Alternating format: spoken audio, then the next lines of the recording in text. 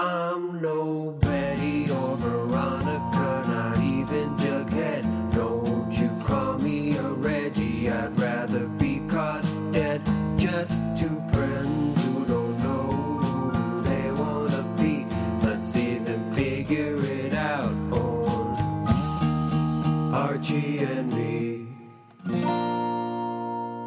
Welcome to Archie and Me, an Archie Comics podcast. I'm Brandon. And I'm Josh. And we are hanging out at Pops once again, reviewing a brand new one-shot from Archie Comics.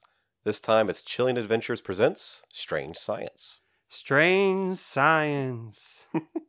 This story was created by Magdalene Visaggio, Butch Mappa, Ellie Wright, and Jack Morelli. And in the story, it reimagines a character from the 1989 miniseries Dilton's Strange Science, Danny Malloy. Now she's the lead in her own story. So, Brandon, this isn't the first time we've seen Magdalene Visaggio write Jinx or Danny. Yeah, she's written for a few one-shots with the Archie horror line already. Most of them, actually all of them, have revolved around Jinx. She did Jinx's Grim Fairy Tales. She also did a one-shot Jinx: A Cursed Life. And she did the Free Comic Book Day issue as well. The Archie Horror Presents The Cursed Library, which was Jinx-focused. In Jinx: A Cursed Life, we get to see that Danny Jinx relationship where they play together, and I think it's a 2-person band if I remember correctly, which is fun. I mean, so much. There's some good 2-person bands. Name one. Go. Oh, White Stripes. Go another one. Black Keys. I knew those were the two you were going to say. That's why I could do a third. Oh. Death from Above, 1979. Oh, okay. There you go, Brandon. That's all he likes is 2-person bands. But it has been fun seeing their relationship. Yeah, there's a little bit of that musicality in this issue as well. I mean, this is much more focused on science and spoiler, time travel or horror stuff, but we get a little bit of that glimpse into the musicality of it. I love the opening part of this issue where it shows their bedroom, and you see like all the records and band posters and all the other stuff. Yeah, Danny's room's filled with all these posters and stuff. Brandon, I have to say, my room was chock full of posters. I would cut out every page I liked from Guitar World, the magazine. Yeah. Just post it. Did you ever do one of those like collages? No, I never made a collage. Ooh. You know, that I didn't have to make in art class. How about you? Yeah, what was your room decorate? Did you have any decorations? Blank white walls. I don't remember being a poster boy growing up. And then in high school, I got a different room of the house as my bedroom, and it was like in the second floor of the house, so it had like angled walls. Okay, yeah. So I couldn't really put anything up. Sure. I just visualized it in my head. So something we would have loved to do is read Dilton's Strange Science, but you got to track down those issues individually. I can't find that collected. How about you, Brandon? Yeah, I couldn't find it collected anywhere, not even digitally, which surprised me because we've never run into a miniseries like that from Archie that hasn't been digitized and is available to read. And that's where Danny Malloy, of course, shows up first, as in Dilton's Strange Science miniseries. We will get into some minor spoilers, but we're not going to spoil any big twists or anything, because I feel like there are some big twists in the story for sure. Definitely. First off, I just want to talk about the art some. These covers are fantastic. Yeah, the main cover is really fun, but the variant by Skylar Partridge is really, really cool. I don't know why it gave me kind of a little Stranger Things vibe. I can see that for sure. And then I was thinking about, what is it called? The stairs? Is it the Penrose Stairs? I was trying to think about that. I couldn't come up with the name. That's kind of the vibe we get with the main color by Butch Mappa and Ellie Wright. Ellie Wright, one of my favorite parts of the book was the colors. The colors were so good. Of course, you know, they're complimenting Butch Mappa's line art, but Ellie Wright's colors are fantastic in this book. Oh yeah, well, especially the fact that the story itself plays around with the idea of color. And so I think that it was an opportunity for Ellie Wright to do some really fun things. So like at one point they are traveling, is it at the speed of light or close to the speed? I can't remember. But it's distorting their field of view. It's distorting what they see. And one of the ways it's distorting it is because the color literally can't catch up. Yeah, and I think Ellie Wright, the colorist, she recently was nominated for a Ringo Award, which, congratulations. Totally. I really love the use of color where, like you're saying, there's like really bright colors, and then sometimes with the more horror aspects of this book, we get those darker colors.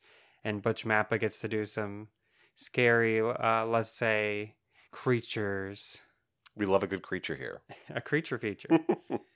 Which this is not a creature feature, but in that sense. But The first creature we see is genuinely cool and scary. oh yeah. So we're obviously burying the lead a little bit here. The story starts with a time machine that Danny happens to have. Of course. I feel like Dilton would also just have a time machine too. Yeah, of course, And Jinx finds it, they talk about it, and they receive a message that sure seems like a kind of an SOS from Dilton. It says help, period, Dilton, period. So is it from Dilton or it could be help, Dilton? But, Punctuation's important. Punctuation is important. But they decide to activate it. I love the I guess it's not the whole page, but there's a great big panel of like them activating it. Yeah, the art is really fun on that page. And they, like you said at the beginning, we'll talk a little bit about spoilers, but we don't want to ruin sort of the big pathos of it and everything. But they go back in time, and the story really centers around Danny as a character kind of confronting her past self and what that means for her personally. Yeah, and I think it's very important to mention that Danny is the first transgender character in the Archie world. And this is kind of a story addressing that and bringing this character's background into the Archie world. Yeah, so I think that playing around with time and past self and growth as a person, lends itself really well to the first story about this transgender character in the universe. So I thought that like the connections between the theme and the plot work well here. I just have to say, like, when they get into this timey-wimey back in time or wherever they are, dimension sort of thing, there's a very scary panel of Pop and Hot Dog. And Pop is just really creepy. The Butch Mappa line art and the Ellie Wright colors. Yeah, my interpretation of it was kind of like, because light is being skewed, like when people are like further away, they are being messed with, and it's not until they get closer that they're kind of more realized and they sound more normal. Which is I think that the science fiction part of this one shot works really well. The science stuff is cool. I really do like Jinx and Danny as a duo. Yeah, and this is only the second time, right? Because it was the first time was A Cursed Life that we've seen them together, and then this is the second time. And I think that it was cool that the creative team was given an entire one shot to tell this story. I definitely don't think it would have worked in 8 pages or something, or an anthology or something. Yeah. But that being said, I do think that more, even more space could have been good for this type of story to kind of let it breathe a little bit more. Yeah, because it's so important to have her story represented not just in comics but in all forms of media. I feel like we don't get to see the depth of their friendship and the struggles of relationship we're going through because it is a one shot. Like, it's not as complex feelings from Dilton because we're only getting to see him for part of the story. Yeah, I think you and I have now built up a year's worth of a reputation for being Dilton lovers here. Yeah. And, Dilton in this particular story maybe doesn't act quite like we, like Dilton to act. I feel like he doesn't come off that well in the story. Yeah, that's for sure. So, we're biased there. Oh, yeah. Oh, yeah. Dilton's our boy. We don't like seeing Dilton be mean. I just feel like he has some really complex feelings, and it's hard to get that across in a shorter story. I do have to say, I really like the first time you see Dilton. That moment in the art is amazing. So good. It's kind of... I feel like when he's screaming in this panel, I feel like I'm hearing the sound of the Matrix, when they plug in the modem kind of scream. Uh-huh. That's what I'm imagining when I see this. Love it. Later on, we get this creature appear, and the design is really great. I really like the design of the creature. It's is the creature walking backwards, or are they walking forwards? Oh, I know. It's hard to like, tell. like a perverse crab walk or something. Yeah, perverse crab walk. I love that. There's a great, all these one shots have some great behind the scenes stuff in the end, and there's I think there's a sketch from the artist at the end of this issue showing that, just the line art of that, very creepy. In the story, they're coming to try to save Dilton, and we see some about the relationship, and I'm being vague for spoiler reasons, but the story is about them. I feel like Dani and her relationship with herself, but also Dani and her relationship with her friend Dilton. Mm-hmm. And it's kind of interesting because Jinx is her, it seems to me like newer as in compared to Dilton being her friend. Yeah, and because it's reimagining this character from the original Dilton Strange Science miniseries from, like we said, 1989, it's acting like that. It's almost like it's written as though that continuity definitely exists within the context of the story. So like they have a past, and that past is that previous miniseries. And so even though you and I didn't read that original series, and even though there's no direct references to it in this story, it still solidifies Dilton and Dani as having a past. Yeah, for sure. And I thought that was pretty smart, considering the fact that they're kind of bringing these two characters together in a way that they haven't in literally 40 years. And I would love to see how now that they've reconnected in this way through the story, how the relationship would evolve now as friends. Totally, yeah. Because again, I do love, my favorite parts of the books are the sciencey parts when that just wild science happens. Let's have a miniseries sequel to this where Dilton and Dani are getting along and they're friends and they're BFFs and they're just doing weird science together. That's what I want. You mean strange science? Strange science. Don't say that other one, Brandon. Aim high. What does aim high mean? Well, weird isn't good enough. It's got to be strange. Which one's weirder, strange or weird? Which you just said? Which one's weirder? Okay, which one's more bizarre? What about bizarre science? Is that the bizarre, top? Yeah, bizarre science.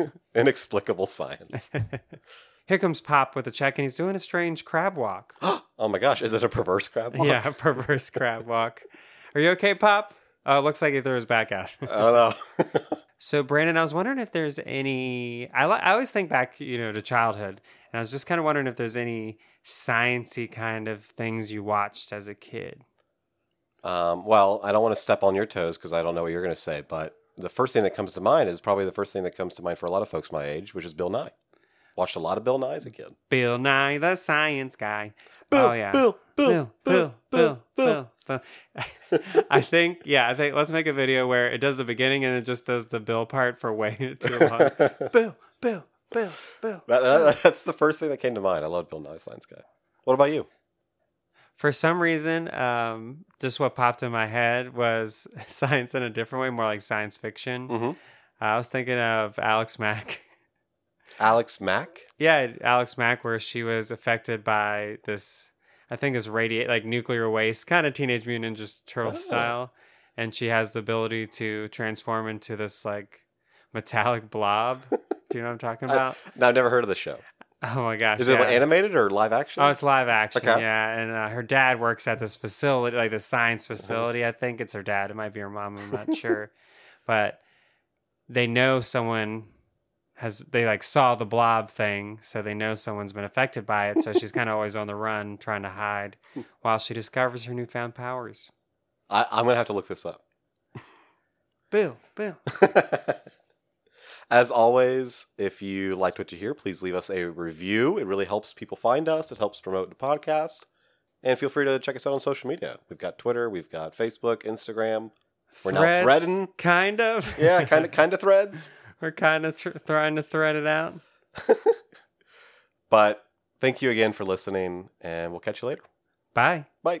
I'm no Betty or Veronica, not even Jughead. Don't you call me a Reggie, I'd rather be caught dead. Just two friends who don't know who they wanna be. Let's see them figure it out on Archie and me.